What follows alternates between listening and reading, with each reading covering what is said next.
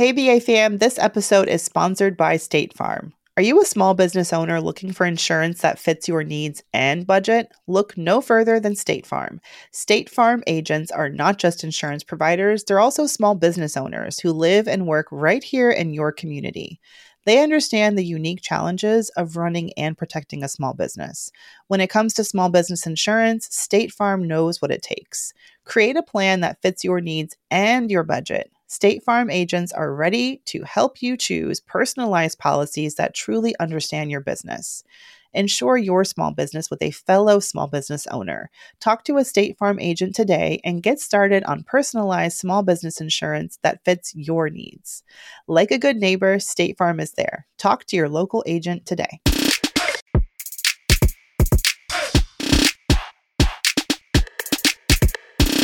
It's time for the BAQA.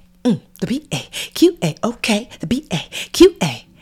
Do you have a question about business, entrepreneurship, career, life? Well, not so much life because we're still trying to live it ourselves, child. But you know, the other stuff. Me and Mandra are here for our weekly Brown Ambition question and answer. Yes, ma'am. All right. We have some really good questions. If y'all want to drop us a question, just go to brownambitionpodcast.com and you can click Ask Us Anything to submit a question. Also, hit us up on Instagram. We are at Brown Ambition Podcast. We are checking your questions there as well. Today, we have a couple of home questions. So some interesting, juicy ones. Let's start with this question from Charlotte. Charlotte said, Mandy, in all caps. Tiffany is here too, Charlotte. Okay, so it was Mandy and Tiffany. What are the pros and cons of a HELOC? For those who don't know, a HELOC stands for a home equity line of credit. Charlotte says, my home has about $60,000 of equity, and I would like to tap into that to have several projects done. I was fortunate to buy a foreclosed home in 2015 for only $50,000.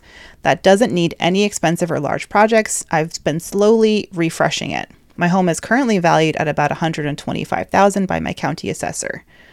Okay, so that's how she's getting that equity. Yes, estimate. First of all, let's give you a round of applause. Charlotte, yes, girl, yes. Smart we stand girls. A queen, right? A smart queen. I'm going to assume that you bought the foreclosed home for the $50,000 cash, I'm assuming, just because typically foreclosures at that amount, they're not financing. So let's just assume that she doesn't have a mortgage, which is important to understand. So home equity line of credit, aka HELOC, means like you basically got to treat your home almost like a credit card. I came in like a credit card. Name that song, Mandy. Oh shit. Miley Cyrus, Wrecking Ball. Wrecking Ball. Yes. You never know when the song trivia is going to come. Didn't think it'd be in a HELOC conversation, but I'm down. So that just means that Charlotte had, and Charlotte, I was going to do this too, this home equity line of credit, because I was like, oh, okay. Basically, it means that Charlotte, I mean, you could do this even if you don't own your home straight out, but she can borrow the money up to a certain amount. Like, let's just say, to make the math easy, let's just say Charlotte, the house is worth $100,000 and she put $50,000 in it or whatever. They don't let you take out the full amount of all of your equity. They don't, because they're like, girl, you tried it. Instead, they let you take out a percentage. Don't quote me. I think it's around no more than 60% or something like that, but don't quote me. I've seen up to 85. Okay, 85, perhaps. Yeah. Like I said, don't it quote depends me. on the bank. Yes. It does. But if the benefits of HELOCs, because there's certainly cons, but one of the benefits of HELOC is that typically the interest rate is more reasonable because the bank actually has a tangible thing to say, if Charlotte don't pay me, guess what we gonna do? Snatch that house, child. So typically a HELOC, the interest rates are a little bit better, but some of the cons are interest rates are up overall. Charlotte, I'm assuming that you don't have a mortgage. And so I don't know if you like me, but I like not having a mortgage. But some of the benefits also too is that you said several projects done. I'm assuming that you're wanting to fix stuff on the house, which would, if you do so carefully, Charlotte, and I will reach out to a realtor and obviously a knowledgeable contractor, that what things can you fix where you'll get a return on that investment. So it could actually, she could take the money out, say she took out, $20,000, fixed up some bathrooms and got the return of $30,000. So there are pros and cons that we just shared with you. But Mandy, do you have some that I'm missing?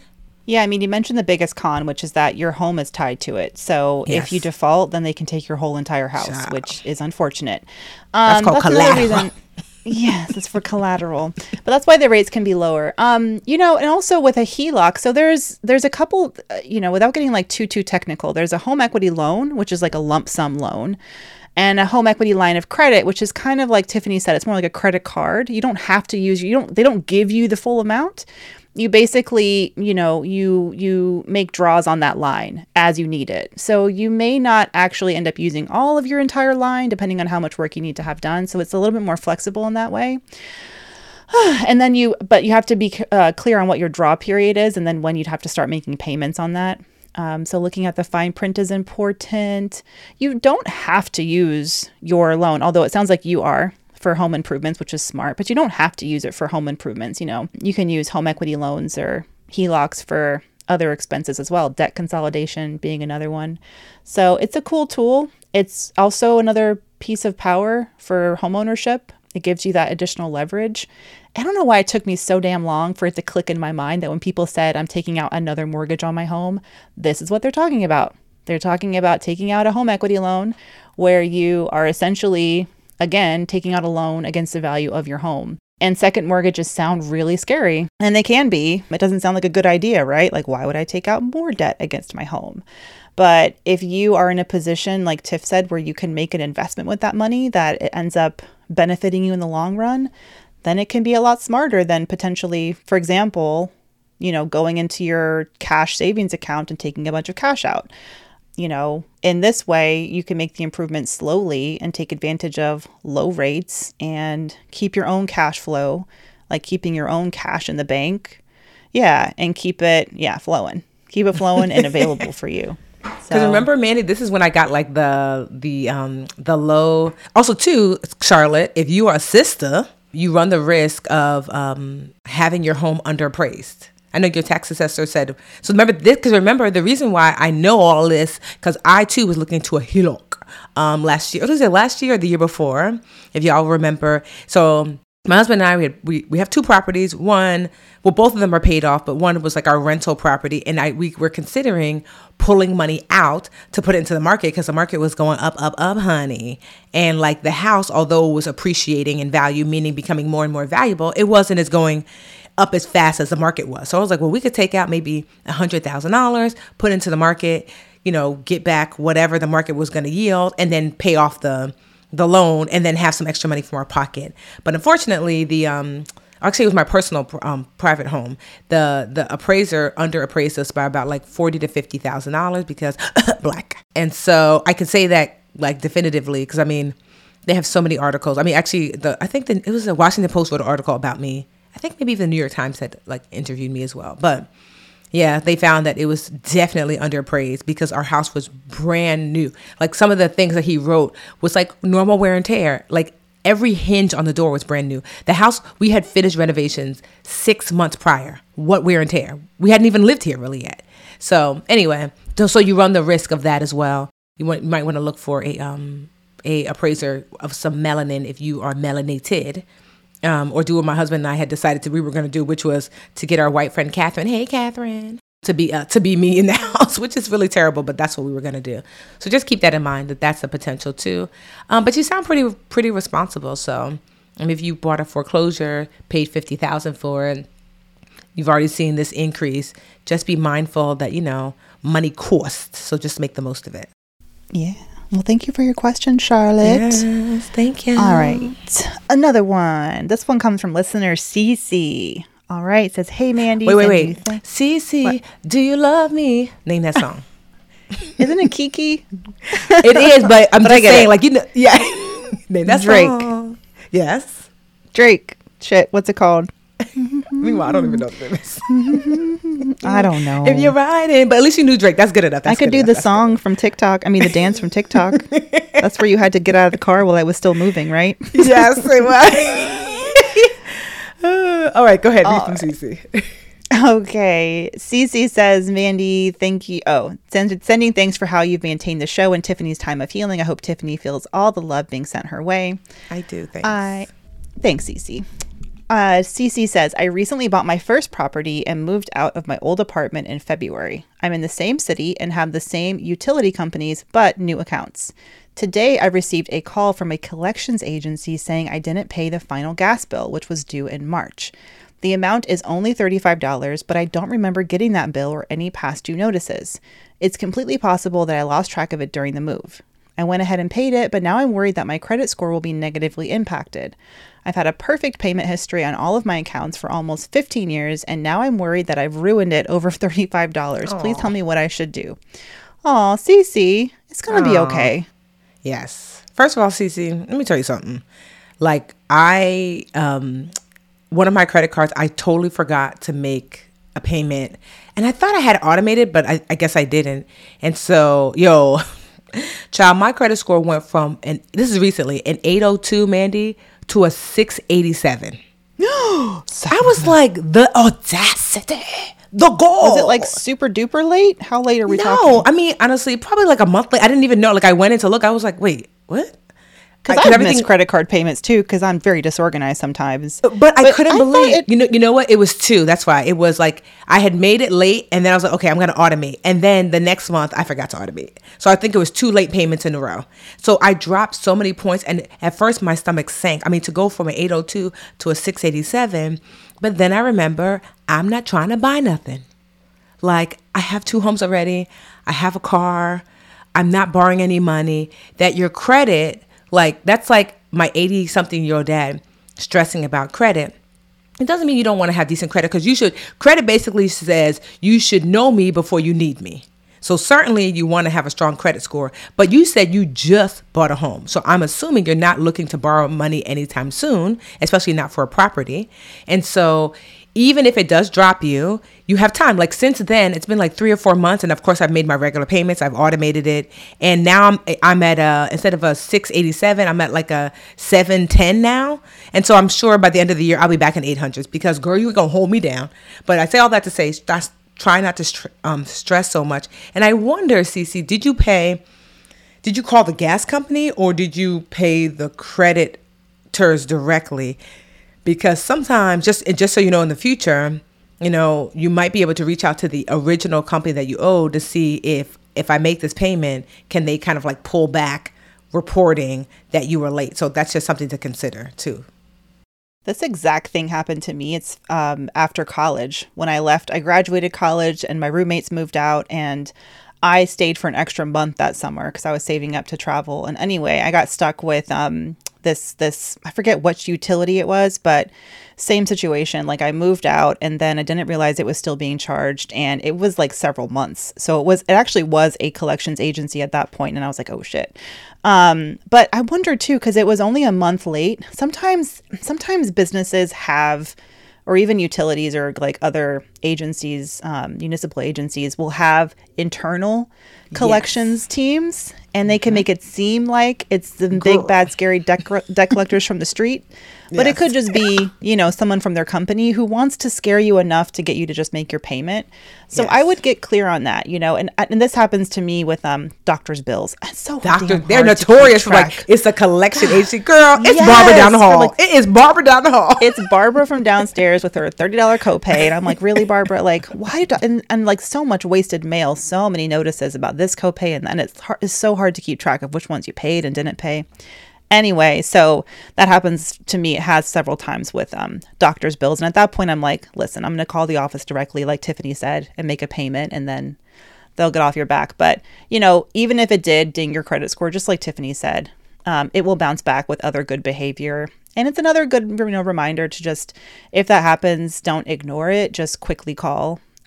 Because you may have prevented it from, if it's not, how many days delinquent? I feel like after 45 days delinquent, 60 days is when creditors will report it, But like your first, because I've not missed several credit card payments because, like I said, a little disorganized lately. I'm trying to get better about it. And I usually catch it really quickly, get on online chat with them and get it, taken care of without having any dings to my credit score. Yeah. And honestly too, you have to know that the biggest ding is within like the first 2 months. That's when it's like, yikes. But then it loses some power because your credit score is like, I want you to think about like your financial GPA. It's an average of all of your financial choices as it relates to paying back. So it sounds like you've been an A plus student. So now you've gotten this 1D. So that 1D does not take an A++ student down to a D. It just might take you down to a B, a low B, you know? And so, but what happens is you continue to pay on time and in full, and you will get other A's to offset this 1D. And before you know it, you will be back in A's again. Like, I'm already like, girl, you know, they had me down in C. We're not fit for C. So now I'm in a B-. I suspect in a couple months I'll be a solid B, and I'll be back in A in fighting form, not borrowing any money anyway. So, yeah. So, I mean, that's for anybody who like stresses. Like, if you're not actually borrowing money, then I wouldn't stress too much. But you do want to always, like, you know, with your credit, you do want to, you know, especially if you're young, that you have your credit gearing and ready to go, ideally. Yes, ma'am. All right, Cece. Thank you so much for your question and for your beautiful and kind words. Let's take a quick break and we'll be right back with another question from a listener who has a question about her 401k. Uno más. Sacre bleu. Hey, BA fam, this episode is sponsored by State Farm. Are you a small business owner looking for insurance that fits your needs and budget? Look no further than State Farm. State Farm agents are not just insurance providers, they're also small business owners who live and work right here in your community. They understand the unique challenges of running and protecting a small business.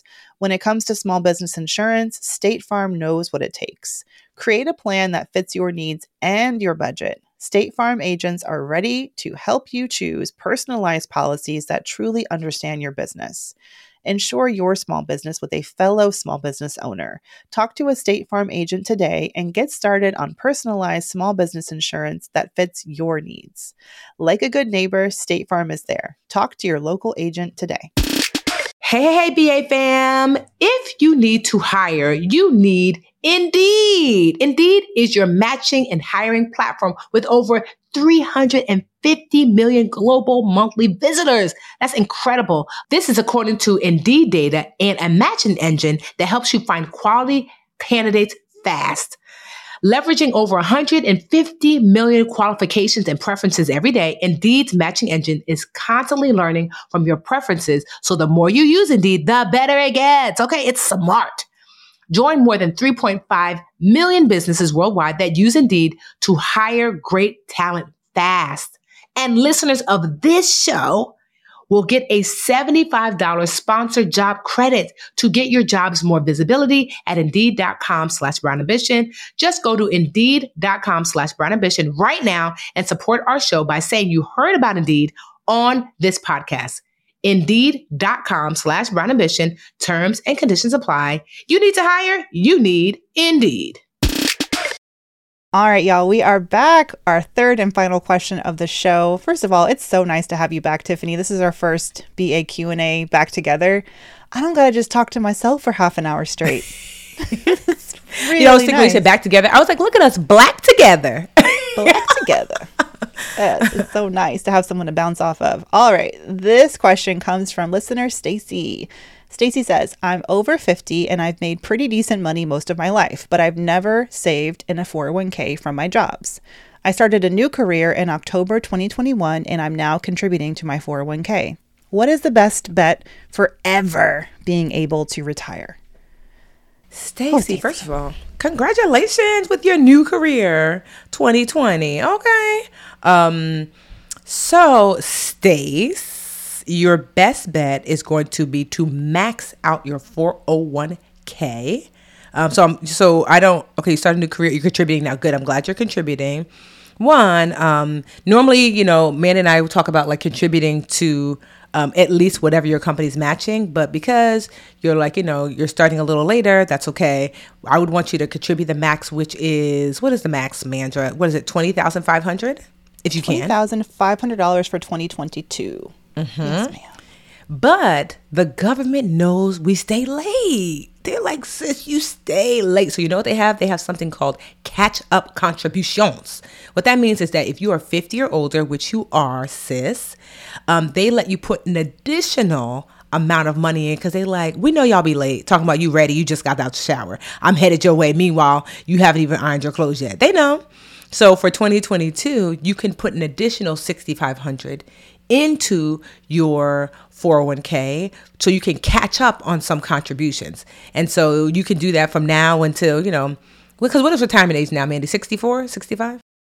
Oh, Lord, I don't remember.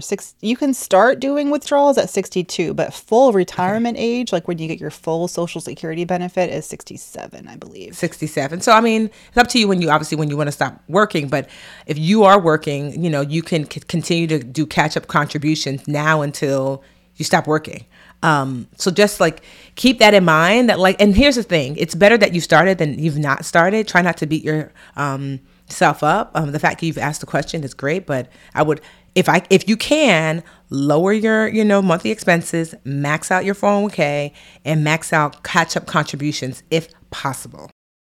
Yeah, and I mean, you're exactly in the same boat that my dad is in right now, blowing up my phone like I'm Vanguard's customer support. My goodness. Honestly, I'm about to take my dad to like Edward Jones or something and be like, take this, man. Just do it. No, but, getting an outsider's perspective to help you can also, and I would see, sometimes your company itself, your 401k plan may have experts who you can contact to get you started. So I would not turn down that kind of help. I was doing a talk at Synchrony, actually. This is a big, financial company, and it was all women, like hundreds of women. And the number of women who hadn't even gone to their benefits department and enrolled is really staggering. And then after the talk, a lot of them were going, and I'm like, listen, the email's usually benefits at whateveryourcompaniesname.com, and make those people do their jobs. Help you get started and on the right path. So that's all I would say. And also, if you were wondering, I showed my dad how to do this too. SSA.gov is the Social Security Administration's website, and you can actually see what your expected benefit will be. So if you log on, you can see your statement, your Social Security benefit statement, which will pretty much have your entire history of earnings, and also give you an estimate of how much you can expect your benefit to be depending on what age you start collecting. So it's 62, 65, 67, they do a whole thing. And that can give you some realistic numbers to work with, because it sounds like you're stressed about being able to retire. And you may think that you may never be able to, but I would start there as well. So you have some real data to look at. So what actually is my expected benefit amount? And then how much would I need to supplement that? Look at your expenses now and kind of start backing into how much additional income do I want to bring? Do I need to bring in? Do I need to downsize? Do I need to, look for other ways to increase my income and start planning? Start planning for that all now. Get creative with increase, because you have this new career. I'm assuming maybe you have a new skill set.